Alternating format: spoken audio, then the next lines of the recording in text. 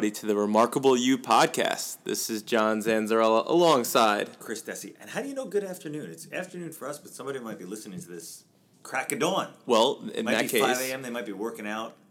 In that case, we'll consider a preemptive good afternoon for later in the day.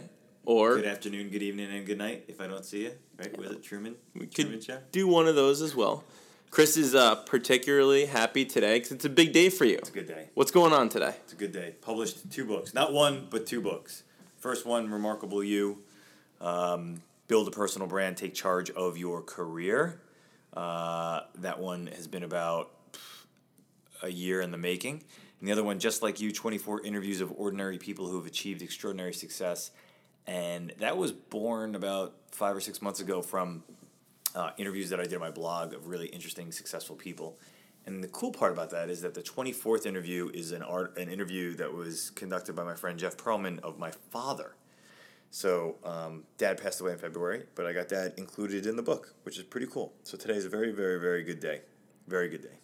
What I think is cool is that not only did Chris decide to publish 1 book, he decided to publish 2 books on the same day. And even cooler is today happens to be his older brother's birthday. Mark Desi's birthday. He's much older than I am. I won't divulge his age. But yeah, and the odd thing is my first book was published on my birthday. So I guess I have a thing with birthdays. Well, now you don't have any other siblings, so when is the next book going to be published? I don't know. Probably maybe one of your daughters? Yeah, probably. Yeah, Talia's birthday is April 14th, so, you know. And, but what a kick in the shin from a younger brother, publishing not 1 but 2 books on the birthday of his older brother. Just being like, nope, sorry, pay attention to me. It's like the longest payback ever for years of noogies and wedgies and whatever else you had to endure. Valid. But today what we're going to talk about is along the lines of personal branding and Remarkable You. It's just a little bit more of a deep dive on way that you can, what we usually talk about, insulate yourself from being fired, grow your career, grow your revenue, and really take yourself to the position that you want to be in. And that's through something that we're big fans of, which is public speaking.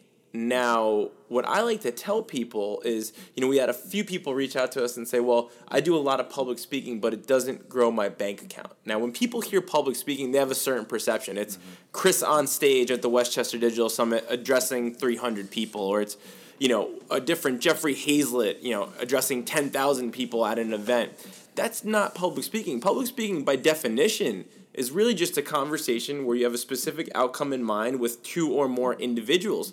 Those conversations happen all the time. They happen with children in front of their parents, right? They happen in conference rooms across the globe. So with that being said, there are a lot of opportunities to advance yourself through public speaking. This kind of came about from a conversation Chris and I had about how he was able to advance his career when he was working at a company called Xanox. Yeah, actually, did it start earlier than that? It started earlier than that. It started when I was at Azugal. When I was the director of sales, wanted to be a VP of sales, and I would hear people speak at conferences, and I was like, I could do that. I could definitely do that. I'm smarter than that guy. And I knew that in order for me to get the attention of my bosses, that it would be like a really nice add-on. So I just started volunteering to speak. I think the first time I spoke was at like a local chamber of commerce out on Long Island. And my boss was like, yeah, sure, go for it. And I drove out to Long Island. I spoke for free. And it was fun because I didn't really have any idea as to what else it would be about. And I was able to explain an ad network to a bunch of business owners that were just blown away by it and never heard anything of it. The stuff that you're alluding to with Xanox really ended up being born out of necessity. When I got that job as a vice president of sales, I needed to communicate back to headquarters in Berlin what we were doing in the United States. And email became cumbersome because when there's lots of things that are going on, it can get lost in translation, literally and figuratively, because there were different language speakers and I was speaking English and I was running the United States. So I reached out to NYU students to show up with some cool cameras and film me standing on the balcony of my office in New York saying, hey, here's my quarterly update. And they put some cool music to it. They did some B-roll footage. And then I would send that back to Berlin as my quarterly update. And this was before Skype. This was before any of that stuff. I think GoToMeeting was around, but people didn't really use it. They weren't really comfortable using the technology, and it was spotty and it was unpredictable. So being able to send a video file just worked better. And they put it up on their website saying, hey, here's what we're doing in the United States. And it eventually, years later, like 5 years later, there was a link to it from my blog. And when the producer, and we've talked about this before, but a producer Googled social media guru, and I had written a blog post saying that if you're a guru, you're full of it because it changes so fast. Saw that video, was like, wow, the guy can string a sentence together, and then put me on TV that night. So, yeah, it's about being able to communicate appropriately. And I will say this. That first on camera was so difficult. And I'm an extrovert. And I remember the students showing up, and they were a couple, their boyfriend and girlfriend, and they were so nice, so laid back, and it was just the three of us standing on this balcony talking. And I remember they were laughing at me. They're like, Chris, calm down. Why are you so nervous? And it was just something about the camera pointed at your face. You just act differently. You speak differently. Your voice all of a sudden gets higher, and you're talking like this, and it sounds ridiculous when there's a microphone on you. And I remember taping notes to the tripod that they had and just saying, all right, I'm going to forget everything that I want to say, and I'm just going to hit the 3 bullets that are on those notes and just talk. And then that's when it started to click for me. I was like, oh, if I just speak to people naturally when I'm public speaking, it'll work. But that's easier said than done for some people, I think. So there's a few interesting things there that I pick up on. Number one, you think about the structure, the traditional pyramid structure of corporate America. Most individuals working within that structure, they have a direct report. It's a manager, it's right above them, it's someone they're responsible to. Now, that individual probably knows how good you are at the day-to-day of your job because it affects them. Right, but the reality is that person is looking to advance their own career in a lot of ways, sure. and explain to the person above them why they're so good at their job. So our big theme for this is, look, no one knows how good you are. You need to tell them. You know how good you are, and potentially your direct report knows how good you are. But what Chris did by videotaping himself and getting that out there was he was creating a connection with the individuals who were decision makers a few layers above his direct report. Now, Chris could have sent an email, and today email is such an efficient way to communicate, but we all agree things get lost in that translation. If you are an individual at an organization and you may not be in office with the decision makers in your company, you may not have FaceTime with the CEO, the CFO, whoever it is who can control your finances, an email to them is great. It's not creating a connection. There's psychology around this. Chris studied it, but seeing someone, hearing them talk, hearing their passion. There's a certain passion that you hear when Chris speaks about what he does. That's why for my book, it's going to be really important for me to launch an Audible audiobook so that people can hear me reading the book. That's why podcasts, what we're doing right now, is really important, so you can hear people's inflections in their voices. You can see people's facial expressions. I will say this, and there's a really interesting point where we talk about, like, people don't know how good you are until you tell them, and some people cringe at that. They're like, well, my work should speak for itself. No, wrong. The world has changed. It's different. You can have somebody that's 10 times worse than you that just is really loud about it, puts it in the right places, and they're going to get 10 promotions before you, and they're going to get a new job. It's just the reality of the way it goes. And there's something that I want Gen Xers, I'm a Gen Xer, to embrace something that was originally viewed as a negative for millennials, but to view it as a positive, because I do think it is much more positive than I personally even initially thought, and that is a sense of entitlement. And I don't mean that in a bad way. I don't mean entitlement in the world should be given to me. I think that my generation has a low sense of entitlement, meaning we've been sort of sledgehammered into a corner so much in our lives that rarely do we say or have that moment of, why not me? Whereas your generation, it's different, and sometimes it goes bad. A lot of times it goes bad, where they're like, well, it should be me, and are always kind of getting themselves in over their heads. But I would love to see my generation of Gen Xers who have the chops, who have the experience, to feel entitled to their next step in their career and in their lives by realizing just how good they are. Because you can't tell the world how good you are until you embrace just how good you are. And a lot of us get caught up in the day-to-day. They don't become introspective and say, oh, this is how far I've come, this is what I've accomplished. myself included. You just said, I'm like, I just published 2 books today. I feel like I need to like celebrate. I feel like I need to go out, and I think I'm gonna do that. I think like this weekend I should take my wife out and be like, we're gonna celebrate the books. And I hadn't even thought of it until you just mentioned that. I think you should read them out loud to her as part of your day. It might end in a divorce. Yeah. I did read my first chapter of my first book to her, and she was like, you need to do the audiobook.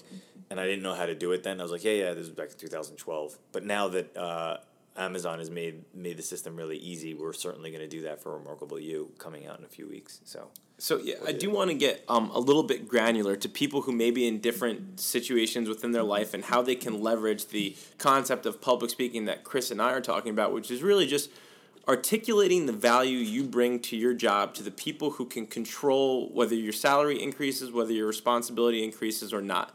Because doing the best job you can is what you should be doing. That's the standard. Now, that may or may not actually grow your salary. I know a lot of people who are introverted and they have a hard time. They say, look, Chris, you and John are extroverted. You have an easier time talking about this. We will touch upon that. We're going to have a whole second part to this where we talk about building your self-image, which is something we do regularly, and how introverts can do this as well. But as an individual, it's a responsibility of yours today. Chris talked about millennials having a different sort of approach, and there's a balance there, right? I believe that we are all engineered for greatness. Now, you need to put the work in to achieve that greatness. Then you need to make sure the right people know that you're putting the work in to achieve that greatness. So what I want to do is start from the beginning. All right, Chris, you're a recent college graduate. You are entering the workforce and you're running into roadblocks. Now, right off the bat, people are looking at your resume, and there's hard to form a connection with a piece of paper that has a bunch of boring stats on it, like your GPA and things like that. Number 2, what a lot of companies are doing, we do it, is an initial phone interview. Yep. Now, in a phone interview, it's hard to create a connection, especially because nowadays, you're sitting in front of a computer while you're on the phone and you're answering email and doing 5 other things while you're talking to someone. So for someone, looking for a job, what are some key points that you think that they can leverage this public speaking, potentially video, to help themselves stand out? God, that's a good question. I would think if you want to stand out and you want to get a job, the place that I start is to figure out how to solve a problem for a potential employer. And if you can get yourself on video doing that, or even writing a blog post, or discussing pain points of an industry publicly, be tremendous. So now imagine, for example, if you work in the insurance industry and you savvy yourself an insurance expert and you understand the ins and outs of insurance and you're looking to get another job someplace else, but maybe you're not getting the calls back, I would literally volunteer at local chambers of commerce and say, I'd like to educate your members in insurance. And guess what? I'm not selling anything. I used to sell insurance for years. I'm currently in between jobs, but I have a certain skill set. I know the ins and outs of everything in the insurance agency, and I can tell you all the secrets of everything that's happening with insurance. Great. You volunteer. You spend an hour of your day speaking to the local chamber of commerce. You add tremendous value to those executives there, and you say, by the way, if you have an intern that can film it while I'm speaking, that'd be super. And you take that videotape, and then you put that on your blog. You've immediately amplified everything that you're doing within your network. You've now networked with that entire chamber of commerce, leading with your expertise first, leading with your passion first. And then you've acquired the equity of the actual experience by asking somebody to videotape it. John recently spoke to students at Manhattanville? No, Queens University. Queens College? Queens College. Queens College. University. You don't even know where you spoke, man. Yeah. But a big deal for John speaking at a college isn't just him speaking. It's the idea that you will want to record the speaking. The next level of being prepared for that and being able to say, okay, now I'm really building a community, is to be prepared for engaging with individuals beyond just giving them your business card, and to actually lead aggregate, and using something like leadpages.net. If you go to my blog, ChristopherDesi.com/resources, you'll find a link to lead pages there, and you can create your own lead page so that while you're speaking, you could say, hey, just text your email to this number, and I'm going to give you a lead magnet. And the lead magnet could be a 5-page white paper that you've created with the top 10 things that you should be looking for when hiring an insurance agent. And I would encourage you to do just that. Inform your industry on how to hire a guy or a gal like you. So back to the example. You're an insurance industry expert. If you write a blog post, the blog post should be the top 5 things that you need to be looking for in an insurance industry expert. You're informing them on how they should go about hiring you. And then that's potentially the topic that you're speaking about, and then you're aggregating those leads, and then you're off to the races. And I'll take it from a student standpoint. I was just with a student who graduated. He already has some experience, and he's having a hard time entering the job force. Now, this guy is great in person. We met in person, and he was explaining to me his experience. He's passionate. He says the right things, but you can tell he backs it up, and he's not having much success with phone interviews. And, what I explained to him was, look, take a 30-second video of yourself just talking about that specific company, why you want to work for them, and what you think you'll be able to bring to the table, and send that along with your resume. If you do that, you're already getting to the next layer, right? Because in an in-person interview, that's what the interviewer is going to see, and you're skipping the phone interview part. Yes, you're still going to get on the phone, you're still going to talk to them, but you're already getting to the next level where they see you.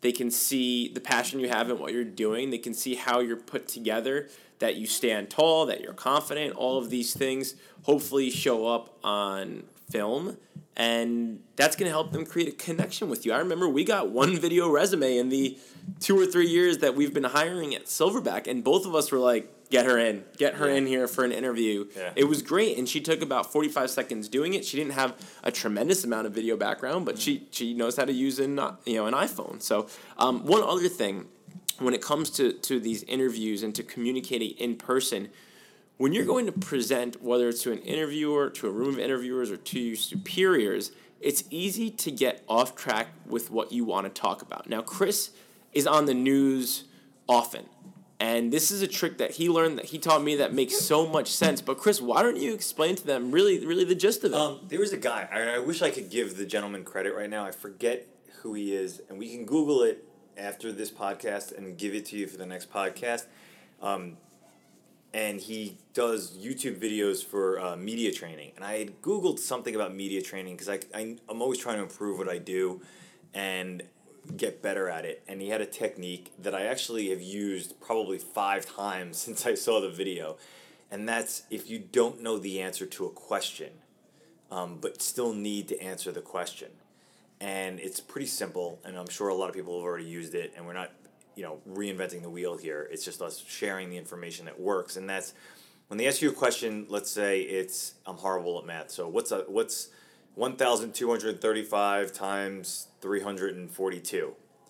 And you pause and you think and you say, great question. Here's what I can tell you. And that's it. And then you talk about whatever it is that you want to talk about. And it works like a charm because you're answering them, but you're not really answering the actual question. You're just telling them what you already know. And it's, here's what I can tell you. Mathematics done in someone's head can be very compelling, but it's not always accurate. A more accurate way of getting to that answer would be to leverage a calculator. Let me tell you a story about calculators. And now all of a sudden, you've diverged the conversation. And on television, it's much easier to do, obviously, because usually we're not in a contentious interview scenario, but it does work when you're public speaking and somebody's asking you a question in the audience and you don't want to look foolish in front of people. And it also does alleviate any sort of anxiety, because even if you know everything that you're talking about, there's always anxiety like, oh my gosh, somebody's going to peg me on something while I'm on stage, and try and be cute with questions. And it's happened to me a few times, and I've just turned it into a joke and we've laughed and whatever. But just saying, here's what I can tell you, will absolutely work and will absolutely pivot the entire conversation. Excellent. And one more thing to talk about what Chris was talking about earlier, volunteering is the way to go. If you're going to be speaking in front of a crowd, volunteer. Okay. In addition to your local Chamber of Commerce, I find we've had some success volunteering with nonprofit organizations. Volunteer everywhere. It is hard to get paid to speak because there are so many people that realize... Here's the thing. If you're looking to monetize your speaking, forget about getting paid to speak, right? For me, it happens, but I've also been speaking for almost 10 years, and I'm still learning, and I'm still getting better at it, and it doesn't happen all the time. What I'd encourage you to think about is the audience and the value that you bring to that audience. Because if there are 30 people in the room that think you are the smartest person on the subject that you're talking about, that's 30 new potential pieces of business that you just scaled. You just got them in a room for an hour, and it takes months to get individual sales meetings for 30 different people to sit in front of them for an hour. So that's really the paradigm shift, is if you're speaking, great. If they pay for your travel, better. If they give you a small stipend, phenomenal. If they give you a big stipend, you just hit a home run. Now, taking it another level deeper, you are currently in an organization, you want to grow up that corporate ladder. How do you do it? And what we've seen success with, both in our own careers and just with some of the people that we're able to work with, is number one, do your research.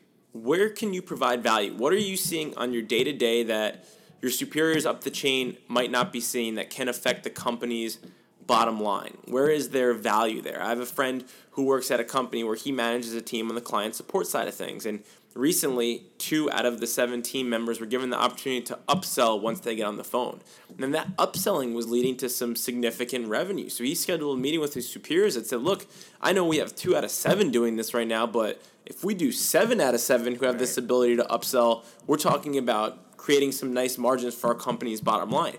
Now, the higher ups may not have seen that right away. Maybe at the quarterly or annual meetings, those numbers would have come through. But he said, look, I'm seeing this now. Why waste the time to wait to the end of the quarter? Schedule a meeting, have the data to back it up, and get in there and in public speak your way to gaining more responsibility in a revenue-generating part of your company. Do you think, it's such a good point. I feel like a huge problem in America probably is people doing their job. Like just doing the job, sure, and not be. You had a discussion earlier, and I forget how you worded it. You worded it really well. You're like, they're like back. You can't be back on your heels accepting feedback. Yeah, you can't be reactive. You can't be reactive. You have to be proactive, and you have to be 10 steps ahead of your boss, 10 steps ahead of your client. And if you're reactive, then you get into self-defense mode. And when you're in self-defense mode, nothing's fun. Nothing's fun. You're just defending your actions. You're trying to explain every move away. And that's a recipe to get clipped. Well, it's a funny thing that happens because I've seen it from both perspectives now. When I was an employee, I would do this, where I would schedule a meeting with my boss and I would say, hey, here's something that I'm seeing. I think there's an opportunity here for us. And I would explain my case and it would be thoroughly thought out. And she's coming back to me a lot of times with, John, that's a great idea. And here's XYZ corporate hierarchy why we can't do that. Yeah. But what it did was, she knew that I was looking for more. Thinking about it. That I was proactive. That I was thinking of things. And when things did then arise, I was the person that she would come to for anything in that scenario. I have a question for you. What made you do that?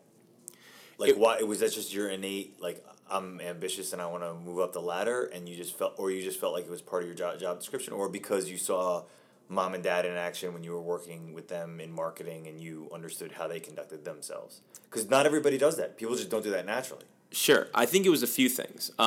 It's always the dream and the fear, right? In my mind, I always wanted to make more revenue. I knew more responsibility would equal more revenue. I was in a position where there were 8 people who did my job in the company, and I know we were competing for that income bracket. And number 2 was the nightmare. I never wanted to be on my boss's bad side. Right. And I knew that when her and I had FaceTime together, good things would happen from it. We didn't work in the same office. Yeah. We didn't see each other all the time. So when we could get together, I wanted to say, look, by the way, here's something I'm seeing. Was wondering your opinions on it. Just letting her know, again, that I'm being proactive. I never wanted to be on the other end of an email or a phone call where my boss is saying, hey, John, look, I just noticed all this. Why didn't you tell me about it? And not whether it was good or bad. Or at least that if that God forbid that happened, you had actually thought about that scenario. And you're like, oh, by the way, I did some research on that. I didn't get a chance to meet with you in person, but here's... Or if someone else brought it up before I did, right? And then you're like, oh, man, I was thinking about that also. So, you have to understand, our podcast is definitively for that person who is looking to grow their career, who is ambitious, who wants more responsibility. That's who we're talking to. That's who we are. And if you're comfortable with what you're doing right now, then, keep doing it. When you're ready to get to the next level, then start applying some of the things that we're talking about.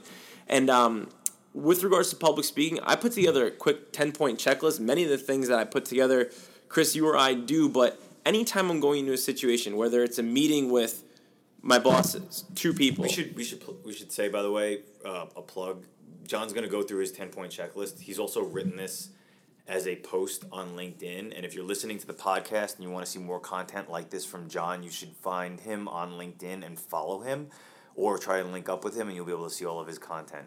That's it. Go ahead. Cool. So we'll knock through this pretty quickly, but whether you're doing a sales meeting, whether you're pitching business, or speaking at an event in front of a crowd, no matter how big the crowd is, or in a room just trying to explain to your superiors why you need more responsibility, these are some of the things that I think through. Number one, know your audience. Yeah. Who are you presenting to? Why are they in the room? And what do they think is valuable? I gave a presentation similar to this to a bunch of students at Queens College. Right. And I knew that those students just wanted a few tidbits that they could take to potentially help them in their career down the road. Yeah. That's what I knew coming into Tactical stuff. And they could do the knowing next your audience made it, I didn't bore them with my background and all these Right. different things. I had a specific goal in mind. It's how can I help you guys get a job out of school? Yep. And that's what I talked about. So know who your audience is. Number two, come in with a goal set. Now, based on who you're talking to, that should be the goal that you're setting. I want my boss to understand better what I'm doing. Right. I want to close this deal. I want to educate this student, these rooms. Chris, when you keynote an event, a lot of times you have a goal in mind. Is it to educate? Is it to close business? What is it? Everything that we're about, I feel it's educate and empower, and then the business comes afterward. But knowing the audience, I like to actually pull examples of people that I know will be sitting in the audience so that I could floor them. I keynoted an event for Constellation Energy in front of 350 of their executives down in Orlando, Florida, and I pulled 3 executives that I knew were going to be in the audience, and I grabbed screen grabs of their LinkedIn profiles, and I sung their praises in front of their bosses. The guys, they almost fell out of their chairs, but I just pointed them out as positive examples and thanked them for being proactive within social media. And that was a blast. And it brought value, and it brought attention, and it brought a little sizzle to the presentation, too. People got excited about it. Next, be authentic. This is one that Chris does very well. It's fun, right? It allows you to be more comfortable up there if you're talking about yourself, if you're being normal. When the camera comes on, everyone gets nervous. But the more authentic you can be, the more those nerves will go away. I know I've seen Chris present where he talks about being fired. Mm-hmm. Well, guess what? A lot of the people in the audience resonate with that. They appreciate his ability to stand in front of a room and be vulnerable, and that creates those relationships. It's those relationships that I keep talking about that will allow you to grow as a professional, because if you create a relationship with the decision makers either at another company, at your own company, at a hiring company, then they're going to want to work with you more and work with you on a more long-term basis. So be authentic. Another one, going into anything, who's inspiring you? Where are you learning from? People believe in people who believe in other people. I always think back to that. So when I'm talking to a crowd, there are examples from people I've learned from. It's Chris. It's my parents. It's other individuals out there. I think it's really important, though, you're talking about being authentic and giving examples is to not be a hack, right? You're not being a hack if you're giving examples and talking about people that motivate you. In Remarkable You, I talk about James Altucher. I talk about Gary Vaynerchuk. I talk about people that I read and that I admire and that inspire me and that, that change the way I think and change the way I approach life in my career. And it's okay to do that. It's okay to do that in your presentation. It doesn't all just have to, spew from between your ears and be the most original thoughts ever. And I think people freak out about that too. Yep. Like they don't want to have a plagiarized slide, and I'm certainly not asking you to do that, but if you talk about something that somebody does that has inspired your way of thinking, be transparent about it. Be like, this person inspired my way of thinking, and here's why. Yeah, for me, having 7-8 years of professional experience, it's a disservice to the people I'm speaking to if I don't talk about all the people who have helped me learn to get to where I am today. Outline your presentation. This one's simple. I like to outline what I'm going to talk about in advance. You don't need to have every detail in there, but I find when speaking, the most difficult part for me is transitioning. Yeah. Transitioning from the opening to the meat and potatoes to the close. So I outline that in advance. I don't know, man. In Vegas at Catalyst Week, you nailed it. Well, I outlined it. So that's part of the reason.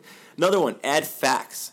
It's great to talk about your experience. It's great to be authentic. But at the end of the day, some people want to see nuts and bolts statistics to back up what you're talking about. Did you know that 75% of statistics are made up? What? There's a fact right there. I just made that up. Blew a lot. Is that a Snapple fact? I just made that up. Yeah. Get it? That's that joke. But that's, add it to the list.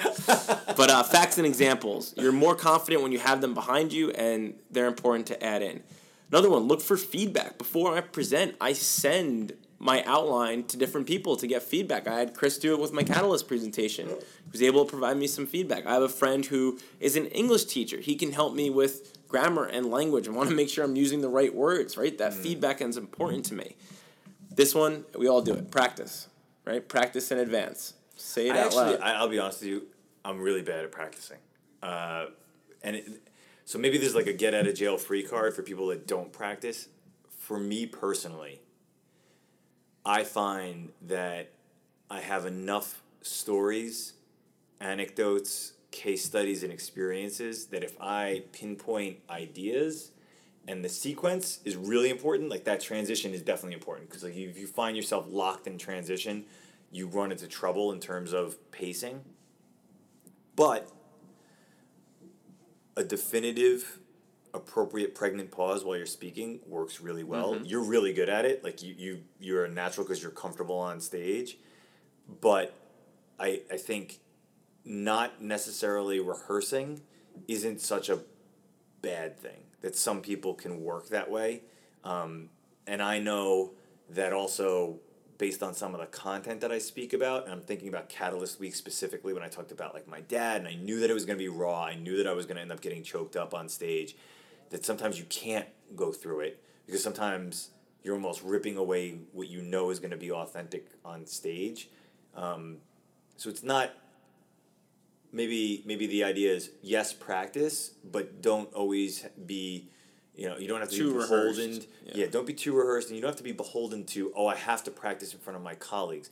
Practicing could be just standing in your living room, looking at your cue cards, and not even saying it out loud, but just like running through it in your head so that you're used to looking around the room, and maybe you have pictures in your head that pop up, and that might help too.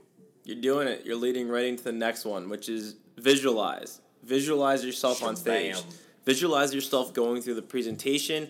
I take it another level. People think I'm weird. I think it's what people have been doing for centuries, but visualize the crowd applauding. Oh, yeah, man. Visualize your boss saying, you know what, that's a really good idea, and we're going to get back to you on that. Visualize the interviewer saying, look, here's the next step is we're going to give you a written assignment, but we really enjoyed what we heard here today.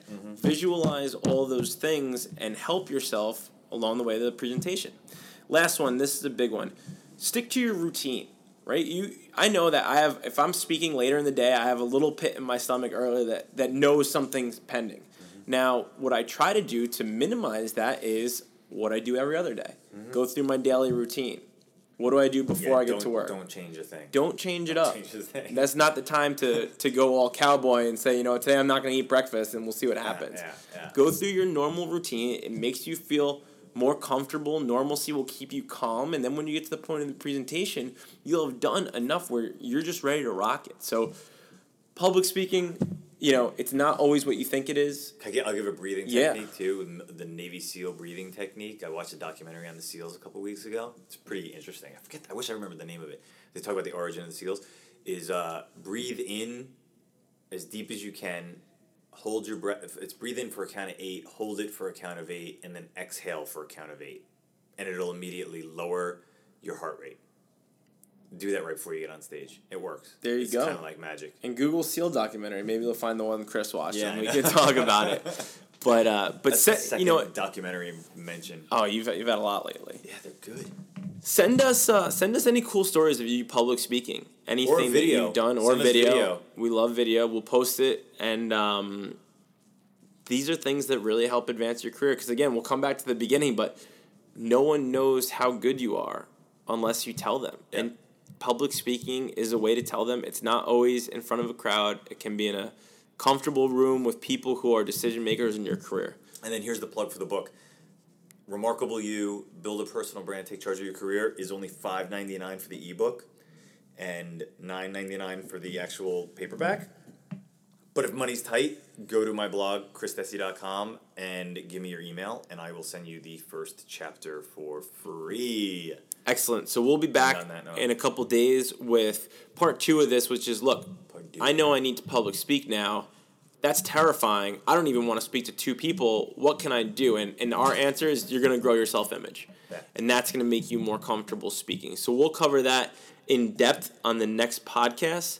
It's good to be back. It's good to have Chris launching 2 new books. We'll see if he does that again in a couple days. I don't think so, but we will have I need a break. Some sales back to report. And you can find us, as always, www.chrisdessi.com, www.johnzanzarella.com. This has been the Remarkable You podcast. See ya.